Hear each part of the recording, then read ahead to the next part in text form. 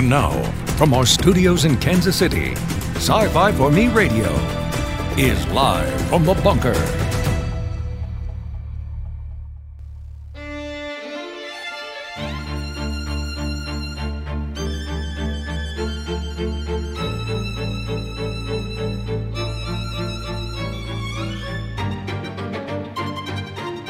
Good afternoon, ladies and gentlemen. Kicking off Monday with a little Baroque. And I did not break it. We are live from the bunker. My name is Jason Hutt. I'm the editor here at Sci-Fi for Me.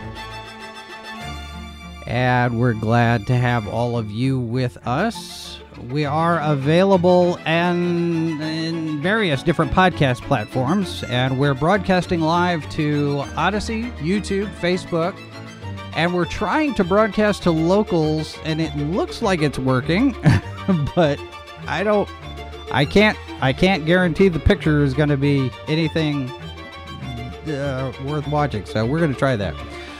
Anyway, all right, so there is a number of different podcast platforms you can find us: Amazon Music, Spotify, iHeartRadio, Pocket Cast, Stitcher, wherever fine podcasts are found. 4 out of 5 dentists recommend you listen to us.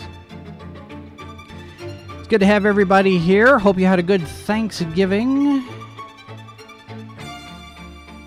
And we're going to get into it. The music here kind of sets the tone, I guess, because we don't get very often, opportunities to talk steampunk. We've reviewed a couple of different books here over the years, but we haven't really had that much opportunity to talk about that particular brand of fiction, and today we get to do just that. Joining me from Amsterdam, I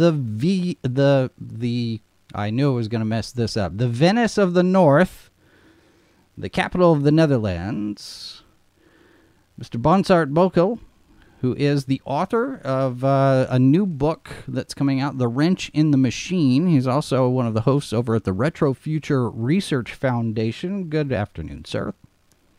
Good day, sir. So this is an interesting project that you've got here, the Association of Ishtar, and you have a number of different stories, short stories, and novels that are part of this thing. You're working on a comic book idea. This is pretty broad in terms of a story universe, and a lot of people, they'll start with their one story, add maybe a second one and a third one, and it expands gradually, but you're diving into everything all at once, aren't you? Well, it depends on how you look at it. I guess I have to start at the beginning of this whole adventure, for in a way, it's a project that I've been working on, not with the Association of Ishtar particularly, but on steampunk. For next year, it's going to be 10 years that I'm working on it. And I guess my big lift off was with the Steampunk Beginner's Guide, which is probably one of the biggest steampunk documentaries on the web right now. And it's about 3 hours of content in total at this point, where I discuss steampunk as in character of Dankert Lexicon, a character that I created. When I started with the steampunk thing, I wanted to do interviews with people from the community, but I wanted them to be more than just, oh, hi, I'm a journalist and I'm going to interview you, tell me about this steampunk thing. No, I wanted to do it in character. And thus I created Dankert Lexicon, who became through his adventures, because I wrote like these stories, like how Dankert met these people, and they would also be in their personas during that interview. So it was also a bit of fiction. And he became like this clanker who broke into people's houses and complexes and secret laboratories.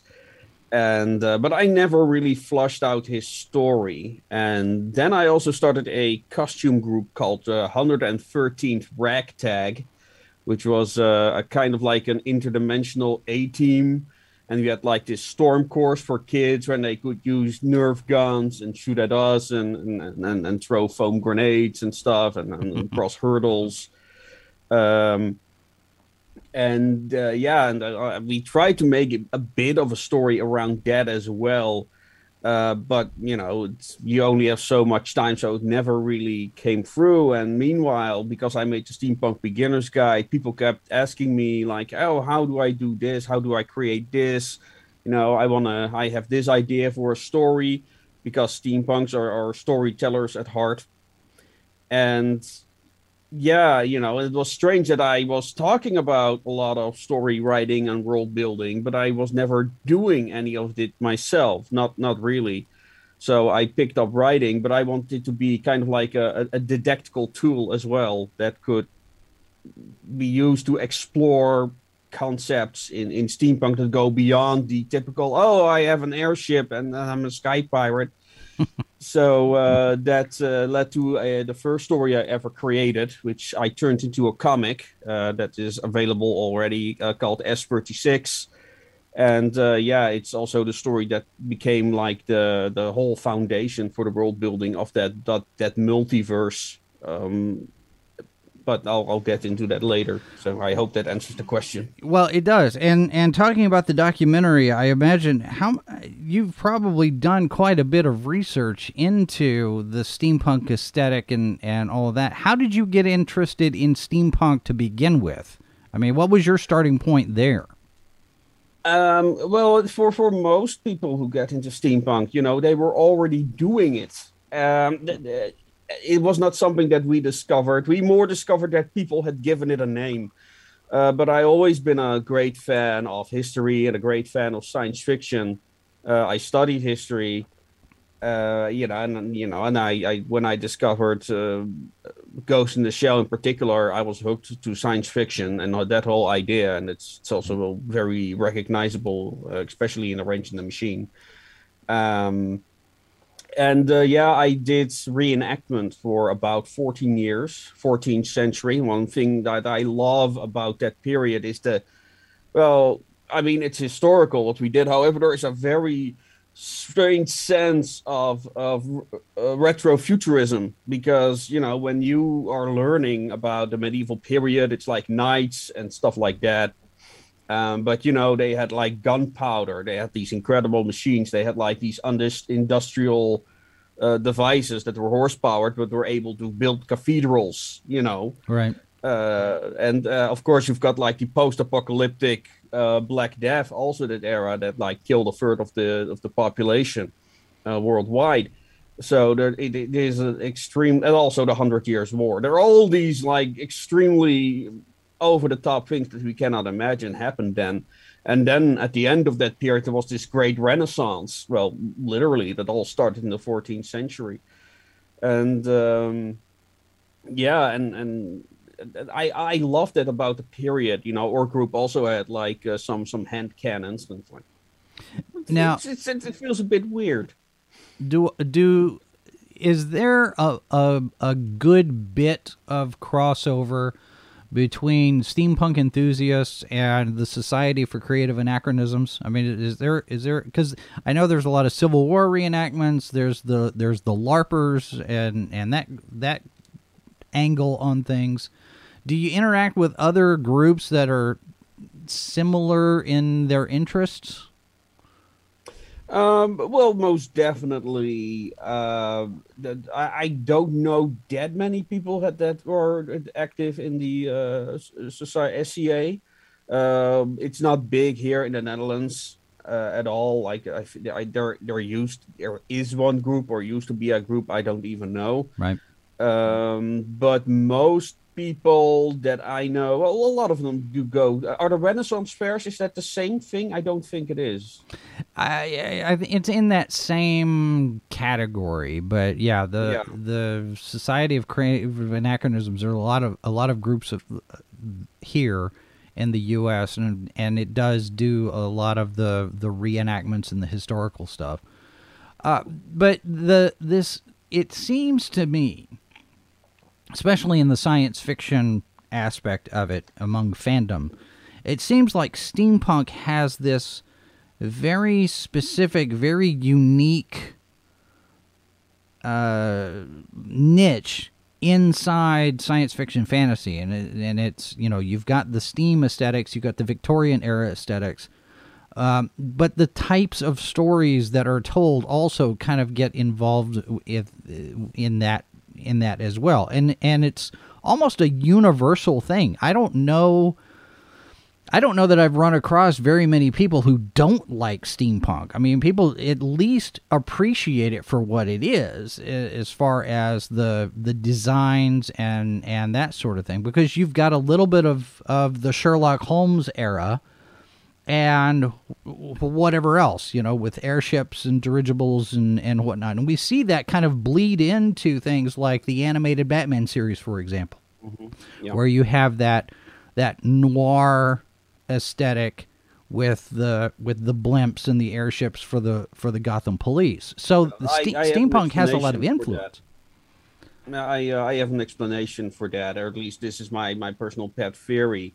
Because steampunk has a very strange universal appeal in the aesthetic. Let me talk a little bit about my definition of steampunk, so it makes it a bit more clear. Because I use the word steampunk for three different things. And one is I refer to it to the steampunk community, which is very important to keep that separate. Right. Then there is the steampunk stories, and then there's the steampunk aesthetic, and they are. I always try to keep them separate as much as possible. I actually want to talk more about that. With now, I'm delving into comic books and writing and aesthetic and how those play together, where you get some really interesting reactions that are based on these three things that I just talked about. But the aesthetic of steampunk in particular and its community are very inspired by pop culture, more by pop culture than history. When they talk about the Victorian era, for example, they talk about the pop culture depiction of those eras, right? When you talk about to the average steampunk, you'll notice I've noticed at least that their historical awareness is very low. You know, not to say that there are people that know like absolutely everything about a particular subject, but most of them, they know. If you ask them who Bismarck is, they think you're talking about the battleship, you know? Right. So, you know, one of the most important politicians of the 19th century and, well, probably of the last 200 years. But, you know, that's if you don't know who that is, you know, you don't know a lot about the 19th century. You just don't. But, you know, ask them about, I don't know, Spring Heel Jack or some pop culture vintage remnant from that era. Yeah, they'll know that. They'll know Frankenstein, of course. So they're really, I like to see the steampunks as curators of pop culture history. And the thing with that is that when, let's say, the Marvel movies came out, a lot of steampunk started to do Marvel stuff. You know, steampunk Iron Man and Batman and steampunk Superman. So the steampunk community moves along with the same trends as the mainstream does. They just add that historical element to it. You know, the repurposed components and brass and that color scheme.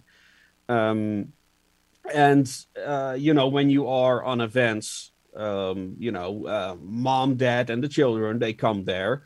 And dad likes the machinery, mom likes the dresses, and the kids, they like whatever is shiny and moves, you know, and strange stuff that they often bring. And I think that's, you know, one of the main elements. And one of the other benefits is there is no major company like Disney sponsoring your events. Everyone can do whatever they want. You know, everything is weird. Everything is strange. But, you know, everyone knows, for example, who Frankenstein is. Or, you know, you don't need a lot of knowledge of lore, specific things about the Marvel universe to enjoy being on a steampunk event. Because you know a little bit about history, you know what you like. And, yeah, there are just really weird things you never seen anywhere else before, you know. How many death pools does it take for you to get this interested? Well, and it's funny you mentioned that with regard to Marvel. There's an artist who goes by the nom de plume of Siloff, who has tricked out various different action figures in lots of different themes. Steampunk being one of them. This is part of his Steam Wars line, where basically he redesigns all of the Star Wars characters with that steampunk clockwork type of aesthetic. And this is the kind of thing you're talking about, where you take something that's from one type of genre, for lack of a better word, and modifying it for the visual aspects of it, as opposed to the historical type of things where you're getting a little bit more realistic into the research and the history about whatever it is that you're talking about. And it's interesting to see that distinction, because you're right. I think there's probably not as many people nowadays who've heard of Otto von Bismarck and you know the beginnings of World War I, and you know, now you've got here in Dayton, Ohio, they've decided that they're going to tear down the building where the Wright brothers had their bicycle shop. You know, it feels like we're losing an appreciation for our history on one side of things. But steampunk does kind of give us an avenue to study at least pieces of history, because you're looking at the late 1800s, 19th century type of thing. Yep. And the stories that go along with it, for better or worse, they'll sometimes reflect the historical settings of the story. Sometimes they take a little bit of liberty with what they can get away with, because, again, you know, it's speculative fiction and whatnot. Now, you've got this story here, The Wrench in the Machine, and I've listened to the first chapter that you've got posted over on YouTube. My impression, if somebody were to ask me what this story is, the first thing that comes into my head is it's kind of a Sherlock Holmes type of story written by H.P. Lovecraft. Because there are horror aspects that can be introduced into the steampunk sandbox genre. Yes, sandbox is a nice one. Yeah. Yeah. So you've got this. So tell me what The Wrench in the Machine is about. Let's talk about that one for a minute. I find it very hard to explain myself. Like I said, the wonderful thing about steampunk is you can like blend all these things together. And the Association of Ishtar, like I said, I wrote it to be a very speculative series. I also want other people to partake in it. And what I basically wrote, if you're familiar with the SCP Foundation, it's kind of like a steampunk variant of that. Where I write all these case files of things that the Association of Ishtar discover in the multiverse. Mm-hmm. Their job is to basically find out what's out there in the multiverse, what is a threat, what is not, and make files on them so they can advise governments and other agencies on how to deal with certain threats that come out of this multiverse. Yeah, that's our old wiki website. I hope to finish the new website pretty soon. But yeah, all those blue ones are case files, and they explore like the various discoveries that they made. And basically, The Wrench in the Machine is inspired by, I think, 6 of those short stories that basically combine some very unlikely creatures with each other, because they all exist in the same multiverse. Yeah. And what I basically did was like, I like this character. This is a popular character with the current readers. Let's see what she can do, and let's put her against that, because why not? And I'm pretty damn proud with the result.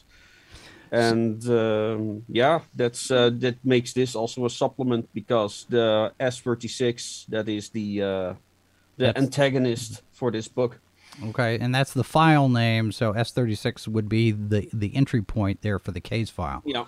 So how do Yeah. you decide, what's your process for deciding this story is going to be a comic book, this story is going to be a book, this story is going to be an online thing, this story is going to be an audiobook? How do you determine which story gets told which way? Well, basically what I feel like. I don't work for a publisher. Well, I do have a publisher, but they're like, yeah, do whatever the hell you want, and then we'll publish it if we like it, you know. So I'm not working on a very professional level, but for me, it's a learning experience. Speaking of which, that's exactly what this is. It's the comic itself is very short. Because I wanted to know, okay, I'm not an artist myself, so I need to commission my art. And yeah, this is basically my attempt at making a comic. I'm pretty proud of the result. And it's padded out with another side story, which is a series that I also have in my head, also taking place in that universe. And yeah, that's I'm just gonna keep working on those short stories. I just finished a new short story that I hope to include with the next comic. I have the story for that done as well. I'm just looking for, what artist can I use. If artists are listening, I am taking commissions currently. And it's just a big adventure for me. I'm doing whatever I feel like doing at the time. It's a bigger challenge to actually get it done. But yeah, I'm very diligent, so that. Yeah, you mentioned earlier opening it up for other people to contribute. Are you working with other people as of yet, or is this all on you? You talk about bringing in some artists. The first story is already online. This is a story by Mark Brandon, who wrote a steampunk anthology, The Colossus of the Thames, and other tales. He submitted a very Robert E. Howard-esque story. I forgot the name right now. What else do we have? I've got some other people, one amateur who wants to try his hand at submitting a story. I've got some other writers who said that they are interested, but it's a matter of time. And I recently wrote a primer that's on the blog of the website you showed. That's kind of like explains what the idea is, and that type of deal. So how tightly do other contributors need to stick to the show Bible, for lack of a better term? I mean, do they get a lot of flexibility on what kind of stories they're able to tell? Do they have to stay very close to a specific narrow definition of these are the kinds of stories that fit in this universe? Well, not really. Well, what I basically done, one of the reasons that I chose a multiverse was that, people could create their own worlds. At the time, I thought people would be most interested in writing their ideas for steampunk worlds, because that seemed to be like a very preoccupation of a lot of these people. Like, oh, I'm working on this story and it's going to be a world like this and this. And it's like, okay, well, here is a challenge for you to write that world, seen from the perspective of the association, essentially. And the idea, there is also this thing in the world, or in the universe, I should say, that destroys everything that leaves its plane of origin for too long. So you cannot say, oh, I'm gonna take my armies and start invading all these primitive worlds and strip their resources. That's not gonna work. Other worlds cannot really interfere with one another, not at a large scale anyway. That is now also one of the central antagonists of the series, really, where all these groups are trying to figure out why are things falling apart if they're off their homeworld for too long, So it's funny how that bit of world building works. And that's also why I wrote so many short stories to begin with, to have all those different ideas clash, and can it work? And that's also one thing I love about the SCP series of stories, that they have where they can include all these various horrific horror concepts and see what happens if they start clashing with each other and when they come in conflict with one another. Now, on the website, it says here, talking about the Association of Ishtar. In the multiverse, the association is a clandestine organization of volunteers who protect their world, codenamed Atlas, from the many threats to lurk beyond anomalies called rifts. They're gateways to other planes of existence. And they record their discoveries in case files to help instruct government agencies on how to counter various outsider threats. Now, that description right there, to me, would open up stories like League of Extraordinary Gentlemen, all the way through to something like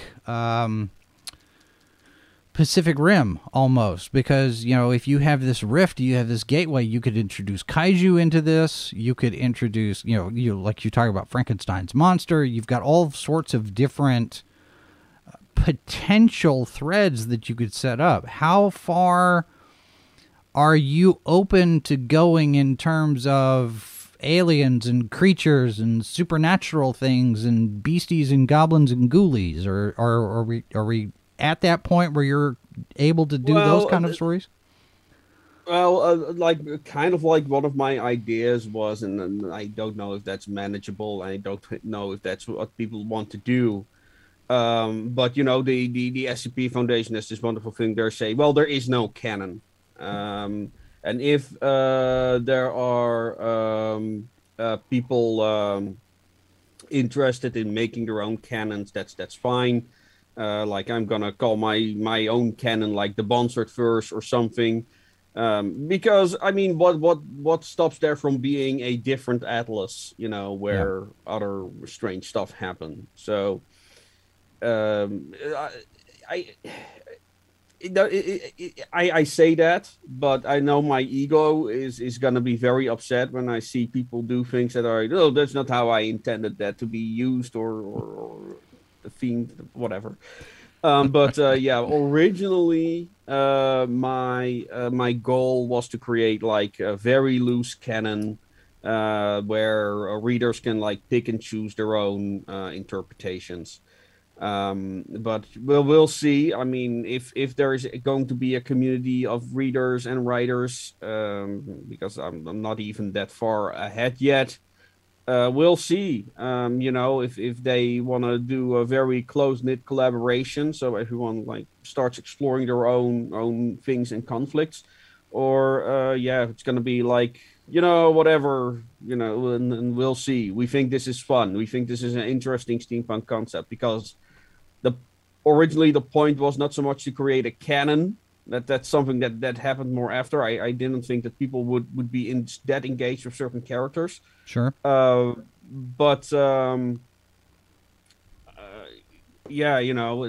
point is to explore ideas and not so much to create a consistent series, as to speak. Okay. Well, on that note, we will take a real quick break. We'll continue our discussion about the Association of Ishtar and all of the stories part of the Retro Future Research Foundation. Bonsart Buchel is our guest today. We will be right back with more right after this. Stand by. This is Sci-Fi for Me Radio. Hi everyone, Jason Hunt here, inviting you to join us every Saturday for news, science fiction, fantasy, and horror headlines from the week, plus interviews, updates on events going on around the world, and the weather forecast for the same. It's all wrapped up in one neat package for your weekend. We call it Good Morning Multiverse, every Saturday morning at 11 a.m. Eastern, 10 Central, right here on Sci-Fi for Me TV.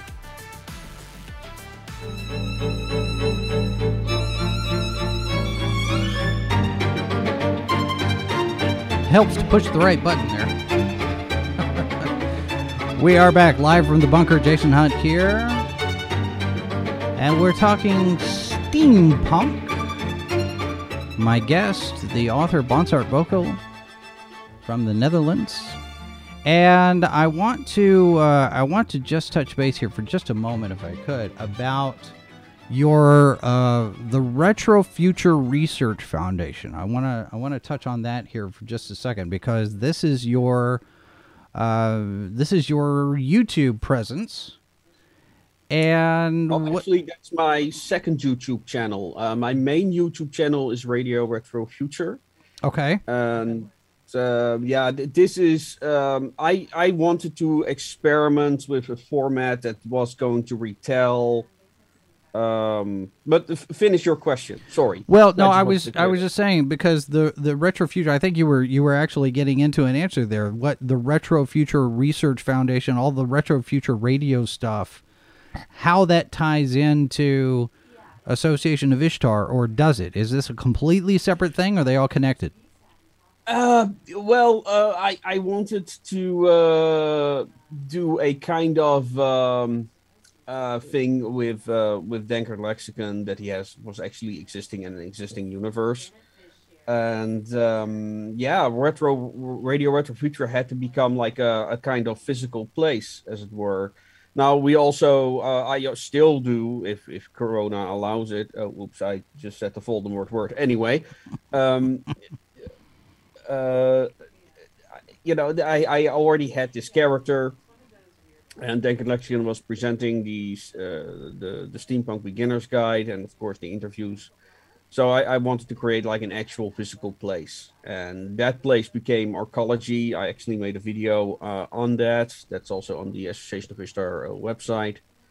And the idea was that I wanted it to be a blend. I wanted it to be kind of like what resembles some of the more philosophical aspects of steampunk. So it had to become like this strange cabinet of curiosities, where you can find anything from any culture, from any time, and it needed to be surrounded by danger. It is surrounded with all these Lovecraftian creatures, so to speak.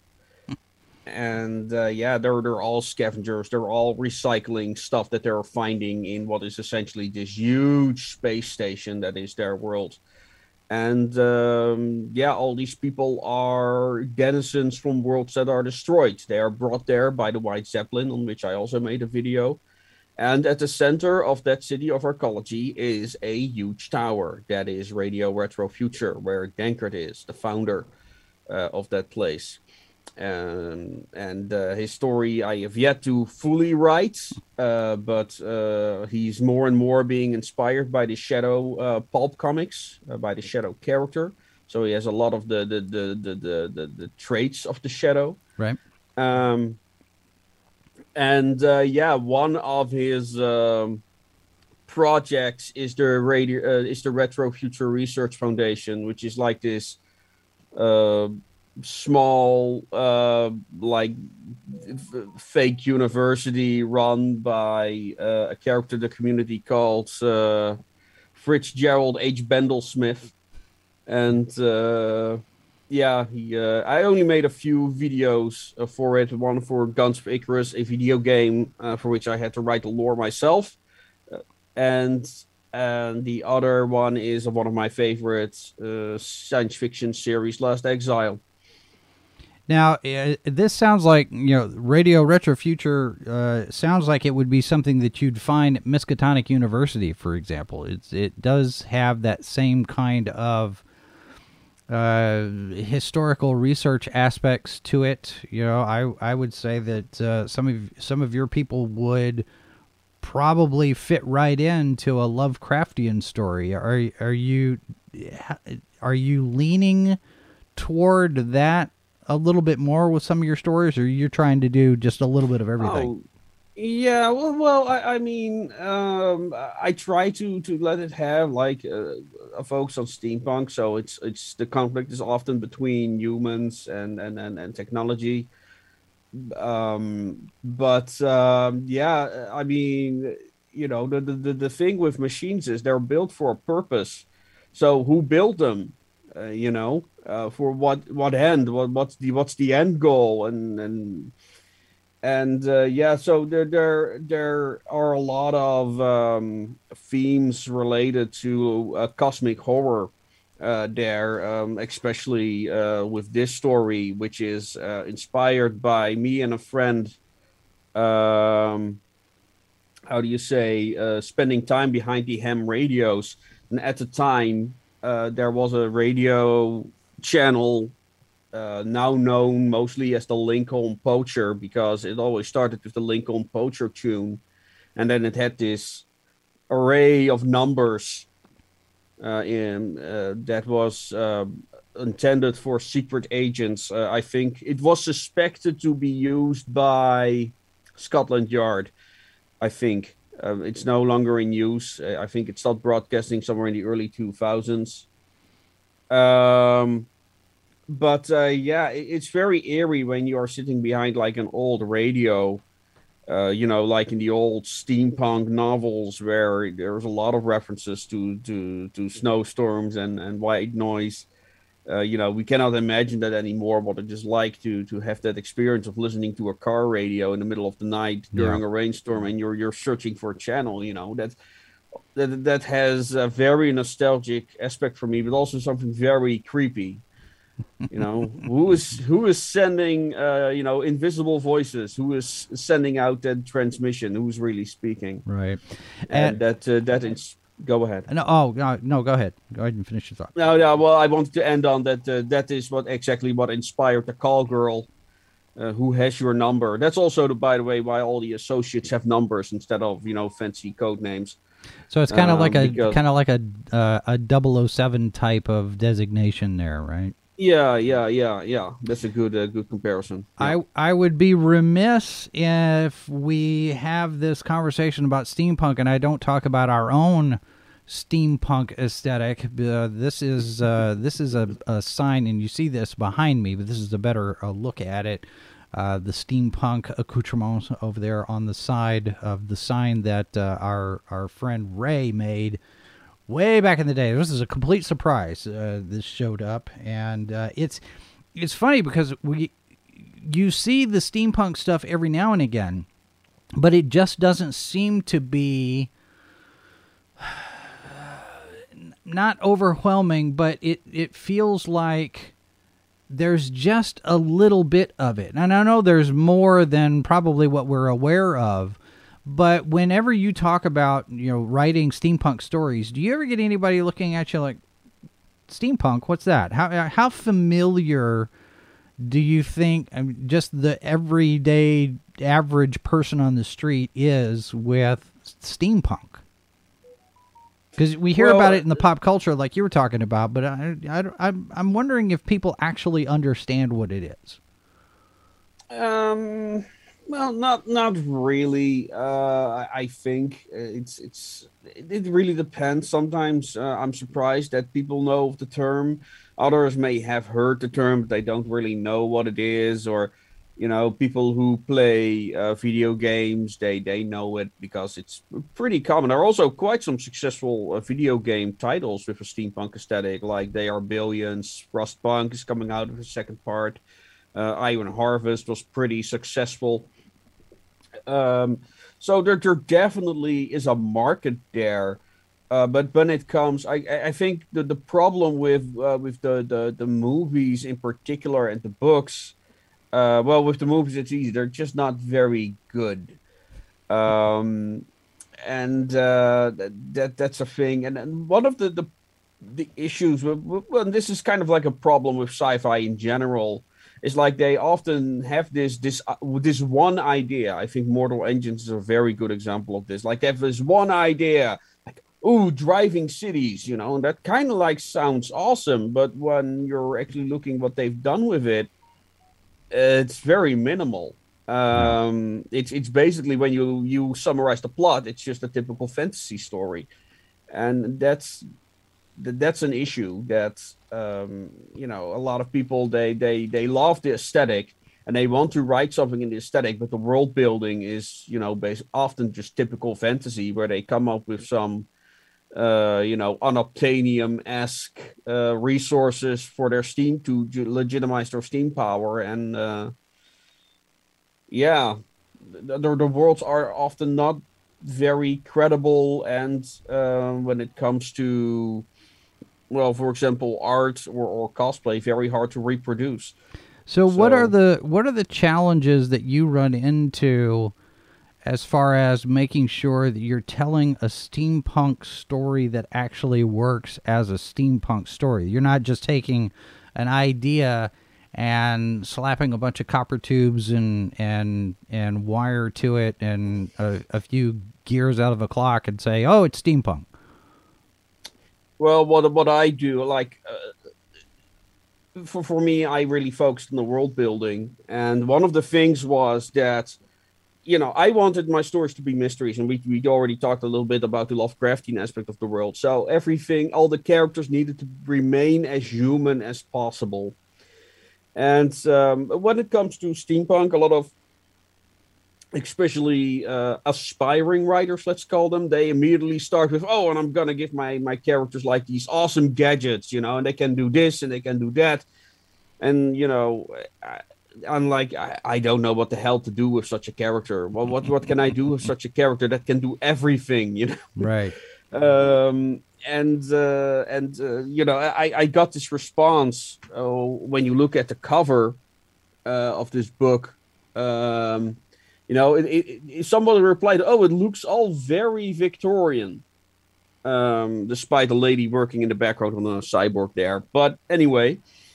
And that said yes, because it's a multiverse, there are so many worlds they can explore. But if I make the first world, the main world where everything takes place, where all the characters are from, is this fantastical steampunk world,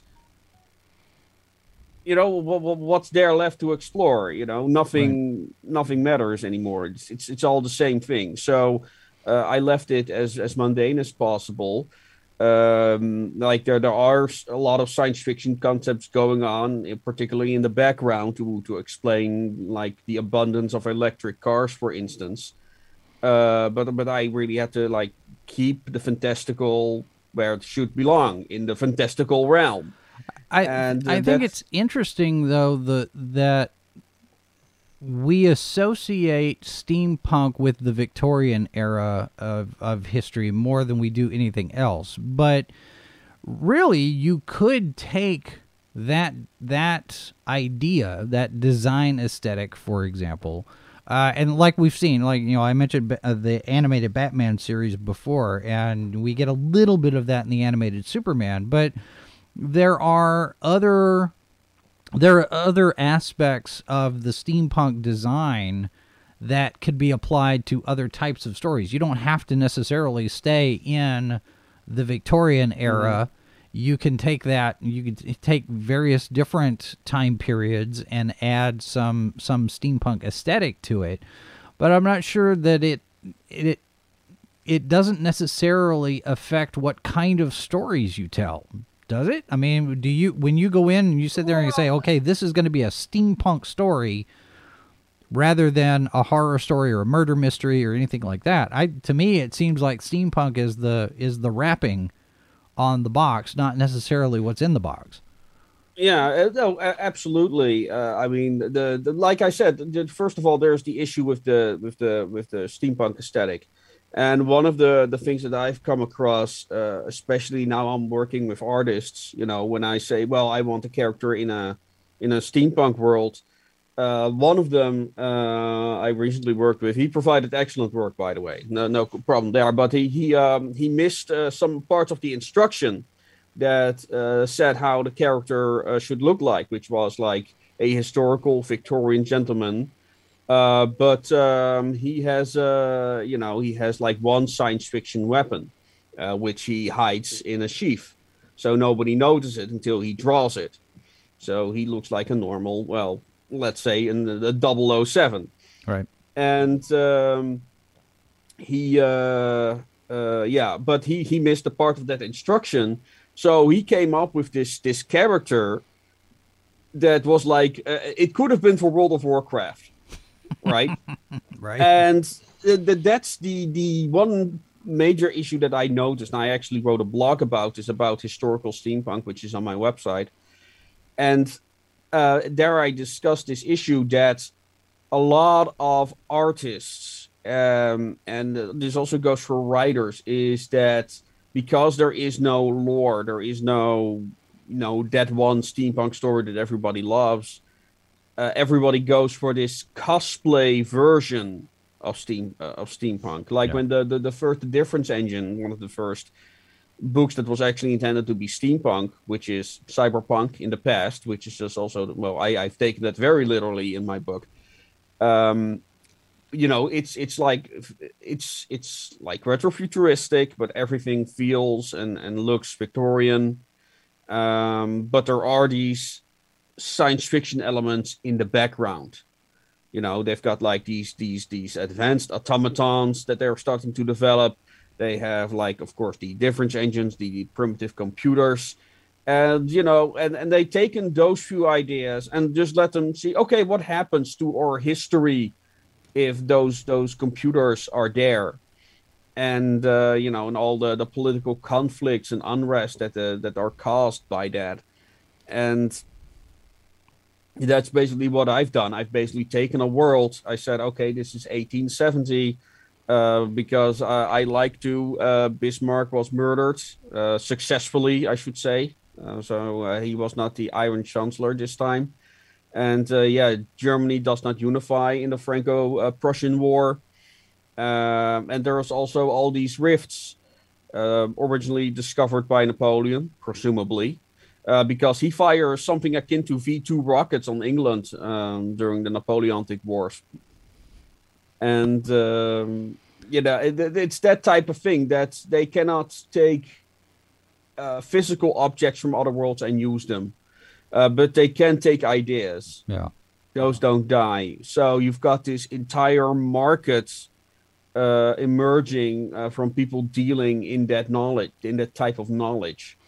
And you've got like the concert system, of course, the political system of the time to keep the peace in Europe as much as possible, and they're like, oh, they've got like all these ideas for assault rifles and intercontinental missiles pouring in, so they try to regulate it, essentially, which leads to the creation of several organizations.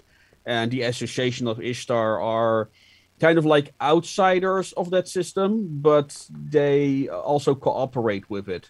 So there's like a lot of conflict there as well. How much of a challenge is it to include real world politics and modify it to fit the history in your books? Because like you said, you're looking at an alternate universe type of thing, an alternate Earth history. It's very much feels like kind of those alternate history books that we get from people like I've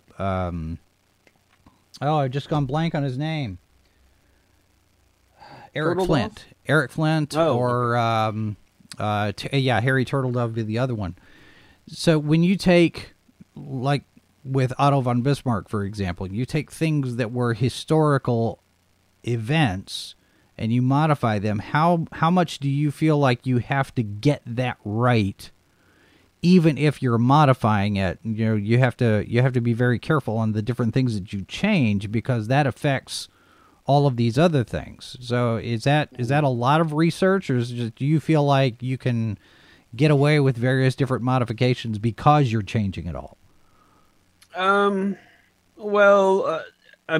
Because of all the changes that have already occurred at the time that my story begins, I'm not that concerned about it. Like, I do try to see like how were like country lines, so I do have like evenings where I delve into these entire rabbit holes of research. Like, for example, like how far were they originally with electric cars? Pretty far, a matter of fact. Which is often overlooked because, again, they think in terms of pop culture, not right. history, with a lot of steampunk stories.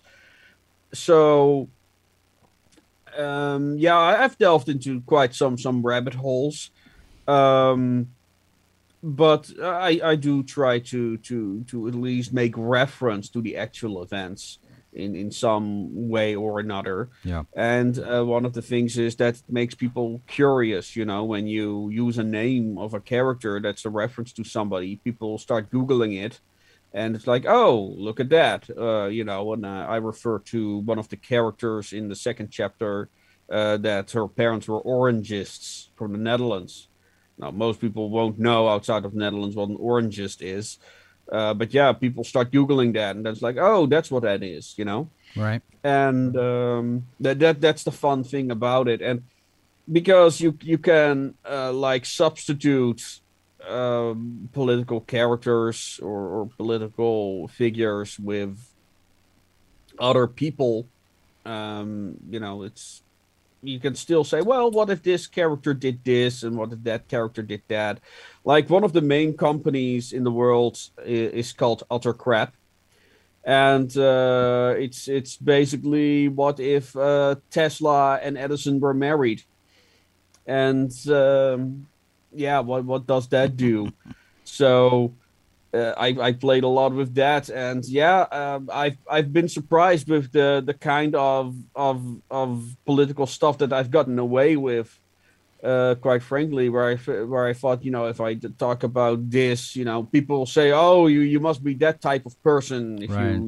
but no, they then people turn off that tribalism and they just enjoy the story and the ideas. Yeah. So you haven't run into the cancel culture yet with any of the stories that you're writing? Not yet, but I mean, like you say on your show, you know, we can't help it if you choose to take offense. Yeah. So, Yeah. but I have not. I'm not an interesting enough mark, I guess. Well, speaking of rabbit holes, are you familiar with the Wold Newton universe over on Philip Jose Farmer's website, where he connects everybody to everybody? Jim Kirk, James Bond, Sherlock Holmes. I am not. It's really interesting. It's a very, very deep dive, because I mentioned the League of Extraordinary Gentlemen before, and this idea of connecting various different literary figures that are in the public domain, for example, Sherlock Holmes, John Carter, Randolph Carter, and that sort of thing. Have you been tempted at all to take literary figures from other stories to incorporate into yours, or you're going to stay with just your original characters for now? Well, like I said, I take inspiration from them. Yeah. I mean, like I already mentioned, that I'm modeling Denkard Lexicon after the Shadow. No, I never been much of a consumer in that regard. I never been much of a fan of anything. You know, the shows the things that I've been fan of, I think I can count them on like one hand. That's like Last Exile, and you know, Ghost in the Shell is a major influence for me. But that's you know, Fallout. I mean, you know, I you know, if I go to if I take the effort, I could probably take some things that I'm really a fan of. But Yeah. you know, I never, you know, you don't see any merchandise behind me and anything. So yeah, I'm not that type of person. But if somebody wants to have a crack at it, I mean, that's fine with me. So what is it that's coming out next in this universe for you? What are you working on now?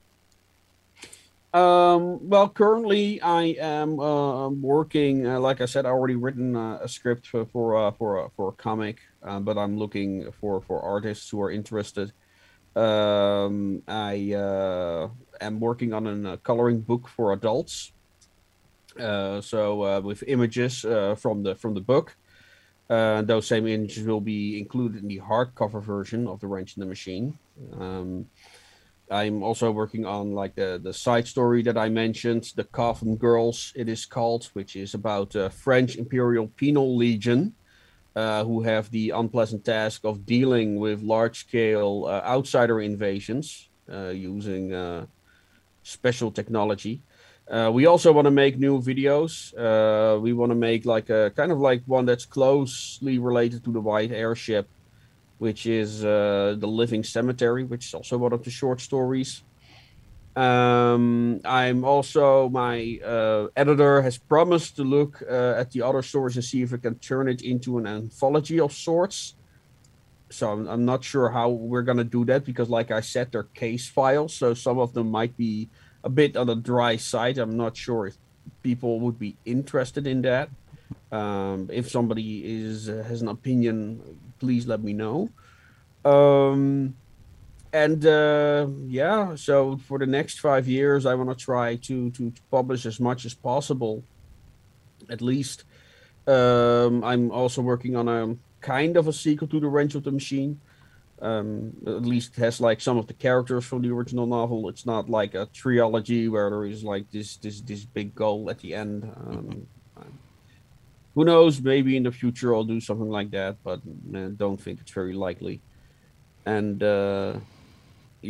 and then in 5 years, I hope to have enough material to make a solid board game or something, or an RPG module. Well, that would be because fun. I have not made those yet. Yeah. Well, good luck with everything. There are several places where you can find the work here: Radio, Retro Future, and the Retro Future Research Foundation. Both of those having sites on YouTube. Bonsart is also on Twitter. And we have the associationofishtar.com. We're going to put links to all of these in the notes for everybody to go follow and find and see what comes next. So, Bonsart Bokal, thank you very much for being here, sir. Yes, thank you for having me. Definitely have you back, and we'll talk about new projects as they come out and see what happens. Oh, awesome. Looking forward to it. All right. And we do thank all of you for being here, and those of you who were live with us, Sci-Fi Snob, Alexander, Vander Van Graaf, Cam, Keely Chow. It was good to see you all here in the chat as well. But those of you who are here on replay, you can leave a comment with your thoughts, or you can send us feedback live from the bunker at sci-fi4me.com. Don't forget, we have other shows that we do here tonight at 9 p.m. Eastern, the H2O podcast. We've got a brand new discussion. I'm not exactly sure what yet. And over this past weekend, of course, we had a new Good Morning Multiverse and a new Foreign Bodies dropped. So we do invite you to check that out at your convenience. And if you're new to the channel, we do invite you to subscribe, have your notifications turned on so you know when we put a new show out. And we will do this all again tomorrow. Next week, make a note. Right now it's looking like next Wednesday we will have Richard Hogue here from Hogue Law to talk about the Activision Blizzard debacle. So that's coming up next Wednesday here live from the bunker. And, of course, next Monday we've got our monthly Money Talk, and we're going to be loaded. So check that out next week. So in the meantime, look at all of the rest of our videos. Remember, always ask who benefits, and there are 4 lights. This has been a presentation of Sci-Fi for Me Radio. Copyright 2021 by Flaming Dog Media, LLC. All rights reserved. No portion of this program may be retransmitted without the express written consent of Flaming Dog Media.